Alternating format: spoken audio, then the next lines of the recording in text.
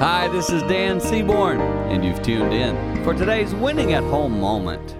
Snares, not a word we say often. Say it with me, snares.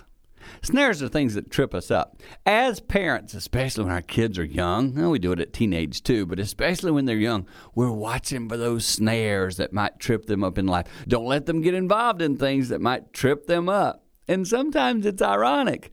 The very things we're doing is partly what's tripping them up. For example, parents sometimes sit around and talk about other people. Or we do other things that we know we wouldn't allow our children to do.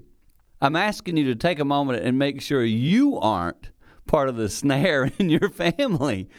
Give yourself a little test and say, hey, what could I do to clean it up a bit so that I don't trip my children up with my example? Remove the snares, and that will help you, I believe, win at home.